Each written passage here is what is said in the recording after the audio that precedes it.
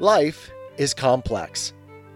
Join us for the simple gifts of wisdom, love, and delight in the written word.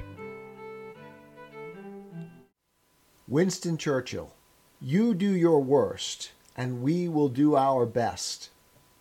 Speech at County Hall, London, July 7th, 1941. I am very glad to come here today to pay my tribute and to record in the name of the government our gratitude to all the civil authorities of London who, first under Sir John Anderson, and through the darkest moments under the courageous and resourceful leadership of Mr. Herbert Morrison, so long master of the London County Council, and now acting in an even higher sphere, to all who carried out their duties faithfully, skillfully, and devotedly, so that at last we made our way through the tempest, and came for the time being, at any rate, into a calm spell.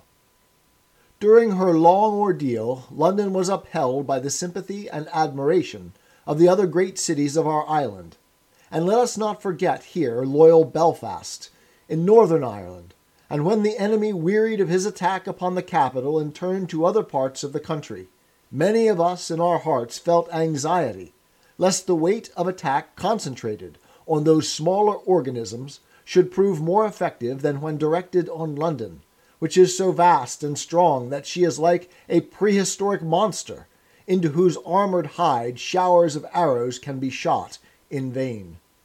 But a frightful measure of cruelty of the enemy's assault. And I say here that while we are entitled to speak particularly of London, we honor them for their constancy in a comradeship of suffering, of endurance, and of triumph. That comradeship in this hideous, unprecedented, novel pressure has united us all, and it has proved to the world the quality of our island life. I have no doubt whatever, as I said to the Civil Defense Forces in Hyde Park this morning, that the behavior of the British people in this trial gained them conquests in the mind and spirit and sympathy of the United States of America, which swept into an ignominious corner all the vilest strokes of Goebbels' propaganda. We have to ask ourselves this question: will the bombing attacks of last autumn and winter come back again? We have proceeded on the assumption that they will. Some months ago I requested the Home Secretary and Minister of Home Security and his principal colleagues, the Minister of Health and others, to make every preparation for the autumn and winter war, as if we should have to go through the same ordeal as last year, only rather worse. I am sure that everything is being done in accordance with those directions. The shelters are being strengthened, improved, lighted, and warmed. All arrangements for fire control and fire watching are being improved perpetually. Many new arrangements are being contrived as a result of the hard experience through which we have passed, and the many mistakes which no doubt we have made, for success is the result of making many mistakes and learning from experience. If the lull is to end, if the storm is to renew itself, London will be ready. London will not flinch. London can take it again. We ask no favors of the enemy. We seek from them no compunction. On the contrary, if tonight the people of London were asked to cast their vote whether a convention should be entered into to stop the bombing of all cities, the overwhelming majority would cry, "No! We will mete out to the Germans the measure, and more than the measure, that they have meted out to us." The people of London, with one voice, would say to Hitler, "You have committed every crime under the sun. Where you have been the least resisted, there you have been the most brutal. It was you who began the indiscriminate bombing. We remember Warsaw in the very first few days of the war. We remember Rotterdam. We have been newly reminded of your habits by the hideous massacre of Belgrade. We know too well the bestial assault you are making upon the Russian people, to whom our hearts go out in their valiant struggle. We will have no truce or parley with you. or the grisly gang who work your wicked will. You do your worst, and we will do our best. Perhaps it may be our turn soon. Perhaps it may be our turn now. We live in a terrible epoch of the human story. But we believe there is a broad and sure justice running through its theme. It is time that the Germans should be made to savor in their own cities something of the torment they have twice in our lifetime let loose upon their neighbors and upon the world.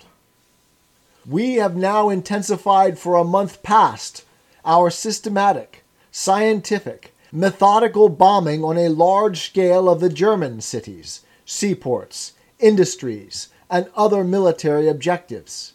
We believe it to be in our power to keep this process going on a steadily rising tide, month after month, year after year, until the Nazi regime is either extirpated by us or, better still, torn to pieces by the German people themselves. Every month, as the great bombers are finished in our factories or sweep hither across the Atlantic Ocean, we shall continue the remorseless discharge of high explosives on Germany. Every month we'll see the tonnage increase, and as the nights lengthen, the range of our bombers also grows. That unhappy, abject, subject province of Germany, which used to be called Italy, will have its fair share too. In the last few weeks alone, we have thrown upon Germany about half the tonnage of bombs thrown by the Germans upon our cities during the whole course of the war. But this is only the beginning, and we hope by next July to multiply our deliveries manifold. It is for this reason that I must ask you to be prepared for vehement counteraction by the enemy. Our methods of dealing with the German night raiders have steadily improved. They no longer relish their trips to our shores. It is not true to say they did not come this last moon because they were all engaged in Russia. They have a bombing force in the West quite capable of making very heavy attacks. I do not know why they did not come. But, as I mentioned in Hyde Park, it is certainly not because they have begun to love us more. It may be because they are saving up. But even if that be so, the very fact that they have to save up should give us confidence by revealing the truth of our steady advance from an almost unarmed position to a position at least of equality, and soon of superiority to them in the air. But all engaged in our civil defense forces, whether in London or throughout the country, must prepare themselves for further heavy assaults. Your organization, your vigilance, your devotion to duty, your zeal for the cause must be raised to the highest intensity. We do not expect to hit without being hit back, and we intend with every week that passes to hit harder. Prepare yourselves then, my friends and comrades, in the Battle of London, for this renewal of your exertions.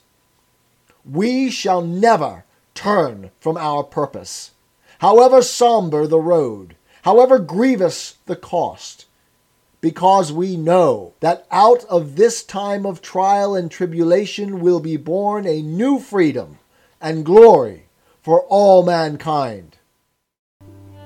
'Tis the gift to be simple. 'Tis the gift to be free. 'Tis the gift to come down where we ought to be. And when we find ourselves in the place just right, 'twill be in the valley of love and delight. When true simplicity is gained, to bow and to bend, we will not be ashamed. To turn will be our delight, till by turning, we come round right.